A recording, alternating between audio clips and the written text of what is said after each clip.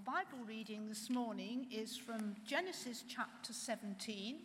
If you're using the Bibles in front of you, that's on page 17. If you're using your phone, over to you.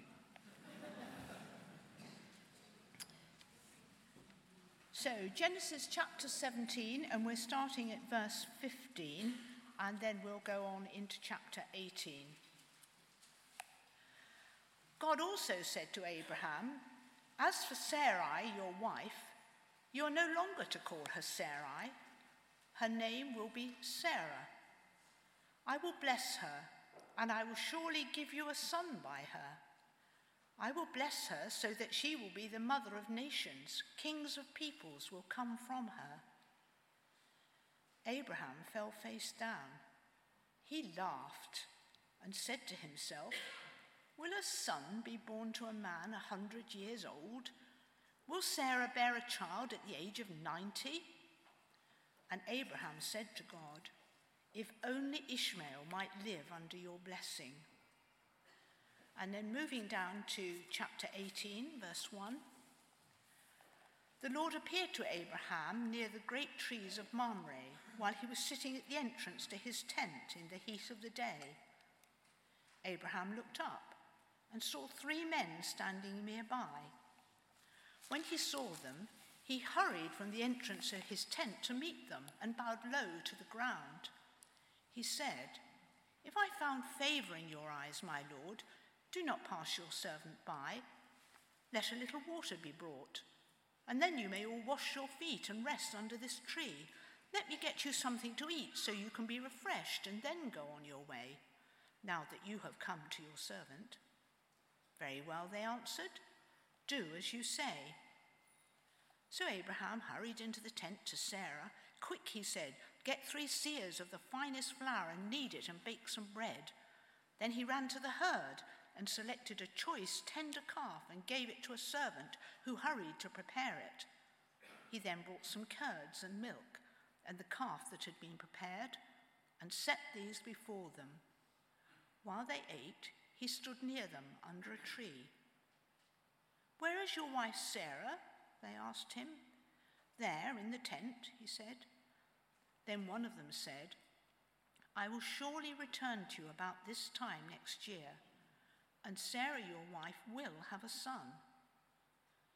Now Sarah was listening at the entrance to the tent which was behind him. Abraham and Sarah were already very old, and Sarah was past the age of childbearing. So Sarah laughed to herself as she thought, "After I am worn out and my Lord is old, will I now have this pleasure?" Then the Lord said to Abraham, "Why did Sarah laugh and say, 'Will I really have a child now that I am old?' Is anything too hard for the Lord? I will return to you at the appointed time next year, and Sarah will have a son." Sarah was afraid, so she lied and said, "I did not laugh." But he said, "Yes, you did laugh." Thank you. It's a very compelling reading, that, isn't it? Good morning, everybody. We're in a series in the life of Abraham, and you may have noticed that we're not covering every verse. It'd be difficult to get the series in before Christmas, which is fast coming upon us. But today we've come to the point where God is responding to Abraham and Sarah's attempt to shortcut the promises of God. "Go and sleep with my servant Hagar." And Abraham did. He took things into his own hands. But God now comes and he reaffirms the promises to Abraham and Sarah that they will have a son. You're going to need to have your Bibles today or your phones or whatever, because we will skip around a little bit. I'm not going to talk about the covenant of circumcision, but in chapter 17, there are lots of new names given. The first name is a name that God takes on in chapter 17, verse 1. "I am El Shaddai, God Almighty," the God who is able to do anything, the God who makes things happen. And then he changes Abram's name to Abraham, which is like daddy to big daddy, and Sarah's name from princess to mother of nations. And he says, your son will be called Isaac, laughter. Now, I'm not sure we were laughing, Anne and I, when we saw the blue line on the pregnancy test. Child number 4. But Isaac has brought lots of laughter to our lives. I think about 11 years ago when we were on holiday in Wales and the weather was like this all week, typical for Wales, but there was nothing to do except go to the swimming pool. We were right on the coast and the swimming pool was miles away. We were with another family and it took us ages to get to the swimming pool, and the mums decided it would be good if the 2 dads took the 7 kids swimming. After about 10 minutes of trying to get all these children changed, Isaac totally disappeared. And I couldn't find him anywhere. And I was starting to get worried. Where is he? And then Isaac comes in totally naked, running into the changing room. And the lifeguard, beetroot red, comes in after him and says, he ran 10 laps of the pool totally naked. We just creased up. Well, I want to tell you how the Isaac in the Bible brought laughter to a cynical soul. In Genesis 21, which we didn't read, verse 6, we find Sarah laughing because her only child was born when she was 90 years old. Now, this whole story about Isaac is a clue to who God is and what he's done. Verse 6 of 21 goes like this. Sarah said, God has brought me laughter, and everyone who hears about this will laugh with me. We've actually got 3 types of laughing. The first kind of laughter is the laughter of scoffing. Now, the promise of a son goes back, doesn't it, to chapter 12, which we looked at now at the beginning of October, or middle of September, where God called Abraham to leave his country and go to the land that he would show him. Chapter 12, verse 7, the Lord appeared to Abraham and said, to your offspring I will give this land. Now, when Abraham and Sarah received that promise, they rejoiced because at that time, a woman's ability to bear children was linked to her worth. But what happens for the next 9 chapters is that God keeps giving the promise, but this son is not materializing. But here in chapter 17, God renews his promise again. As for Sarah, your wife, you're no longer to call her Sarai, she'll be Sarah. I will bless her, and I will surely give you a son by her. And I will bless her, and she will be the mother of nations, and kings of people will come from her. Abraham fell face down and laughed and said to himself, will a son be born to a man 100 years old? And will Sarah bear a child at the age of 90? This wasn't joyous laughter. It was the laughter of cynicism. He was struggling to believe this now. And we see from the text that Val read to us in chapter 18 that 3 visitors, mysterious angels, possibly the Lord Jesus in his pre-incarnate form, come to the tent of Abraham. And there were the customs of modesty at the time that, they needed to provide hospitality. And Sarah was behind in the tent preparing a meal for these visitors. And the visitors say, I'm going to return, this time next year, and Sarah will have a son. And the text says Sarah was listening at the entrance to the tent. Abraham and Sarah were already very old, verse 11, and Sarah was past the age of childbearing. So Sarah laughed to herself.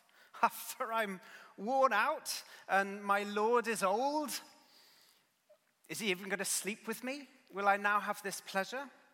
After I'm worn out and my master is old, will I now have this pleasure? That old promise? It's a little late for that, isn't it? Perhaps she's trying to defend herself from hope. Now, folks, lots of people today laugh at the idea of life after death. People can stretch perhaps to believing in a God of love, but by and large, people reject the idea of a creator God who could be born as a human being. And the fact that he's revealed in Scripture, God, ridiculous. I was talking to a solicitor last week who was astonished that I believed the Bible, that I could believe this thing that surely was so fabricated. But the reason that people disbelieve is not so much that the promises are too little, but that they're too much. The gospel tells us death has been conquered. That Jesus says, I am the first and the last, I hold the keys of death and Hades. And the gospel also tells us that the world that we all want is out there. The world which contains everything that you desire and more is out there, but there's a barrier between you and that world. But the gospel says that in spite of that barrier and in spite of all our flaws and in spite of the way we treat each other and the way we treat God, someone has made a hole in that wall and there is access to that kingdom through faith. And the only qualification is to admit that you don't qualify, but to trust in the one who does qualify you. But what we do in our generation is we pride ourselves on witty cynicism. Witty atheism is really cool, especially among comedians. Talking about God, really uncool. One newspaper columnist, Naomi Wolf, wrote a few years ago that we're all 13-year-olds inside. Are there any 13-year-olds here this morning? No. Few. Okay. My son Isaac will be 13 in a few weeks' time. And I can tell you something about a 13-year-old. A 13-year-old smirks cynically at everything. Oh, yes, they do. I've been a teacher for 8 years, teaching 13-year-olds. In fact, what do parents get out of parenthood? Oh, they get love for 10 to 13 years. And then you get grumpiness and resentment for the next 5 years. And then in their 20s, they start loving you again, depending on how much money you give them, right? But why does a 13-year-old smirk at everything? He doesn't want to open up to the vulnerability of hope, so he laughs at everything with a scoffing kind of laughter. But as we're laughing here now, what does it mean to be British? Akira, let me tell you something about the British. The British are cynical people. Yes, they are. Much more cynical than hopeful. It's the other way around with Americans, in my experience. And our laughter as British people is often the laughter of scoffing and cynicism rather than joy. This, I think, is the point where Abraham and Sarah are up to in the story. But if we jump ahead, we're going to see another kind of laughter, and this is the wild laughter of addiction.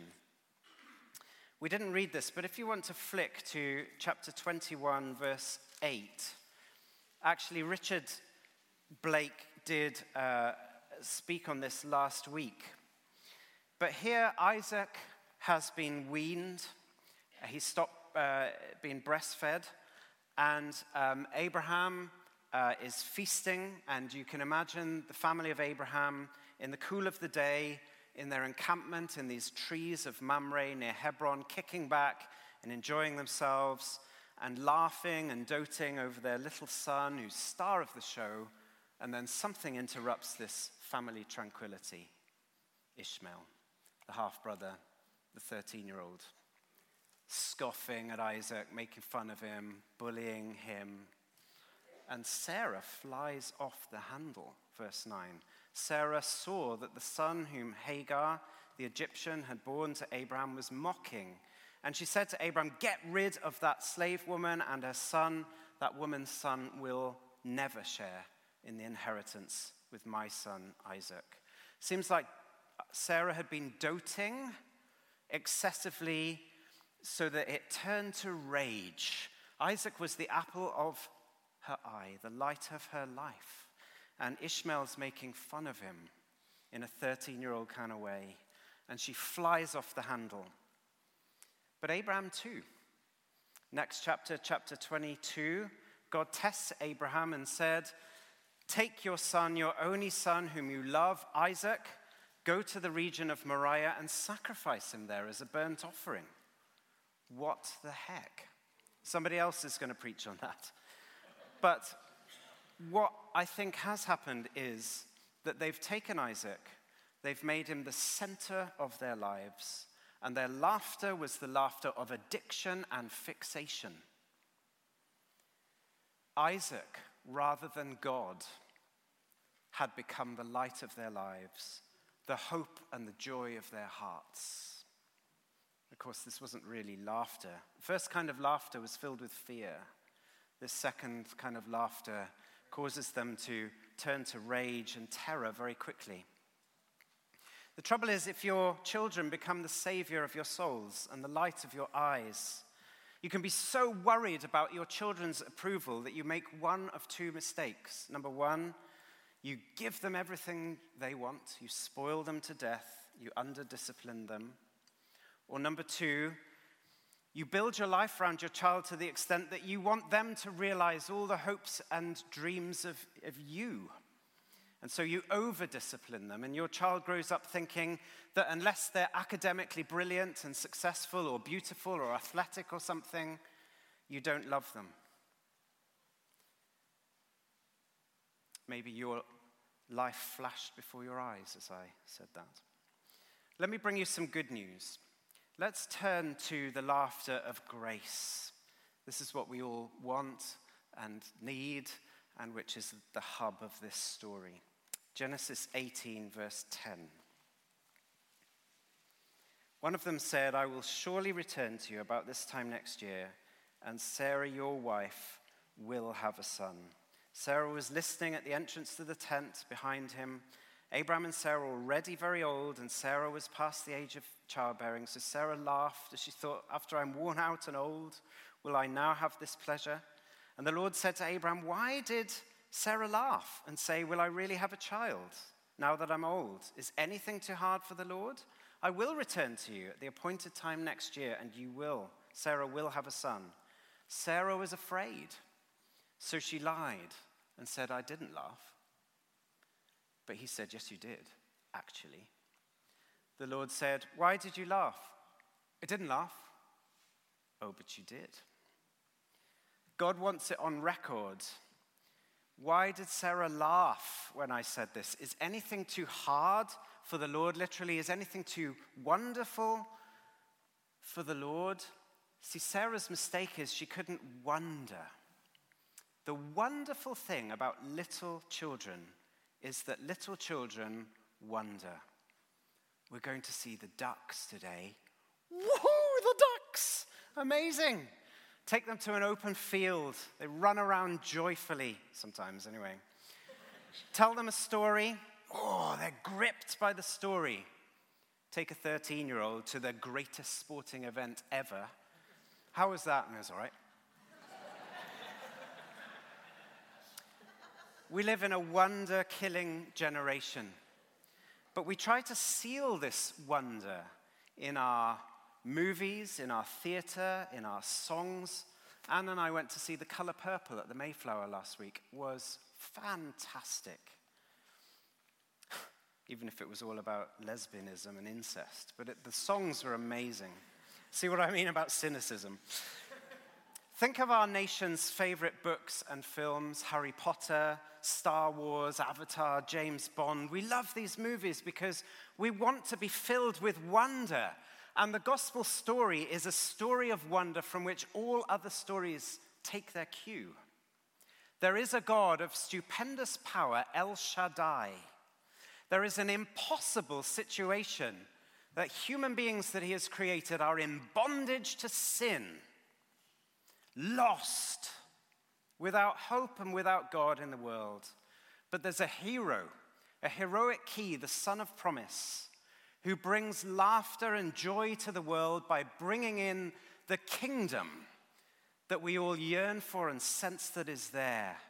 That's why his first miracle was turning water into wine that we sung about earlier, because he's the joy bringer. The one whose calling card is, I've come to bring joy to the world. There are three kinds of responses to this story of stories. The cynic who laughs and says, ridiculous, these fairy stories. The fool who says, well, that's a nice story, but I can save myself. I'm good enough. I don't need that. I can have a successful career. I can make it myself. And then there's the person who responds in wonder. And can it be that I should gain an interest in his blood? How wonderful, how marvelous. Oh, my soul shall ever sing. The first Isaac was born with a very old husband. The second Isaac was born with no husband. The angel repeated this phrase in the Christmas story that we'll look at it in a few weeks. Is anything too wonderful for the Lord? The Lord wants us to get over our cynical laughter and our foolish laughter, and he wants to bring us true gospel laughter, true gospel joy. To get that, we need to believe the truth. And we need to take our hearts off all the other Isaacs that we have in our lives. How can it be that I should gain an interest in his blood? It can be because the true father took the true Isaac up the mountain. And when the dagger was over his head in the darkness of Calvary, there was nobody to say stop. Jesus felt the Father's frown so you can have laughter. And that's what God wants you to have. Grace and peace and joy, even in the midst of very sad circumstances sometimes. Our laughter can be transformed from a nervous, bitter laughter to a laughter of wonder and joy. This is what happened to Sarah in chapter 21. And there are a couple of characteristics of gospel laughter. Number one, gospel laughter comes when a Christian maintains a wonder at his salvation. It is comedy, to think of a 90-year-old breastfeeding. And there's something comedic about being a Christian. Sarah says, who would have thought this would have happened to me? Everyone who hears about this will laugh with me. And the difference between a religious person and a gospel person is this. The gospel person thinks, who would have ever thought that I could be a Christian, that God would ever save me and use me? When you ask a religious person, are you a Christian? Yeah, of course I'm a Christian. I've always been a Christian, of course. For a true Christian, there's no of course about it, is there? Even in the very sad times of our lives, there is a joyous hope that is our anchor. That is because we have a joyous God and a joyous Savior. Zephaniah says that he rejoices over us with singing. And there are times where we need to mourn, and there are times where it's appropriate to shed tears and express deep sadness, but all this is in the context of joy. This is the day that the Lord has made. Let us be glad and rejoice in it. Let's have a time of quiet. Let's open our hearts so that we can laugh with the laughter of faith. Maybe you feel particularly broken this morning or particularly sinful. You've messed things up this week, said things you shouldn't have said, done things you shouldn't have done. The gospel says you're forgiven. If you confess your sins, he's faithful and just and will forgive you. Jesus says there's more joy in heaven over one sinner who repents than over 99 that don't need to repent. Lord, would you open our hearts so that we can laugh the laughter of faith. Amen.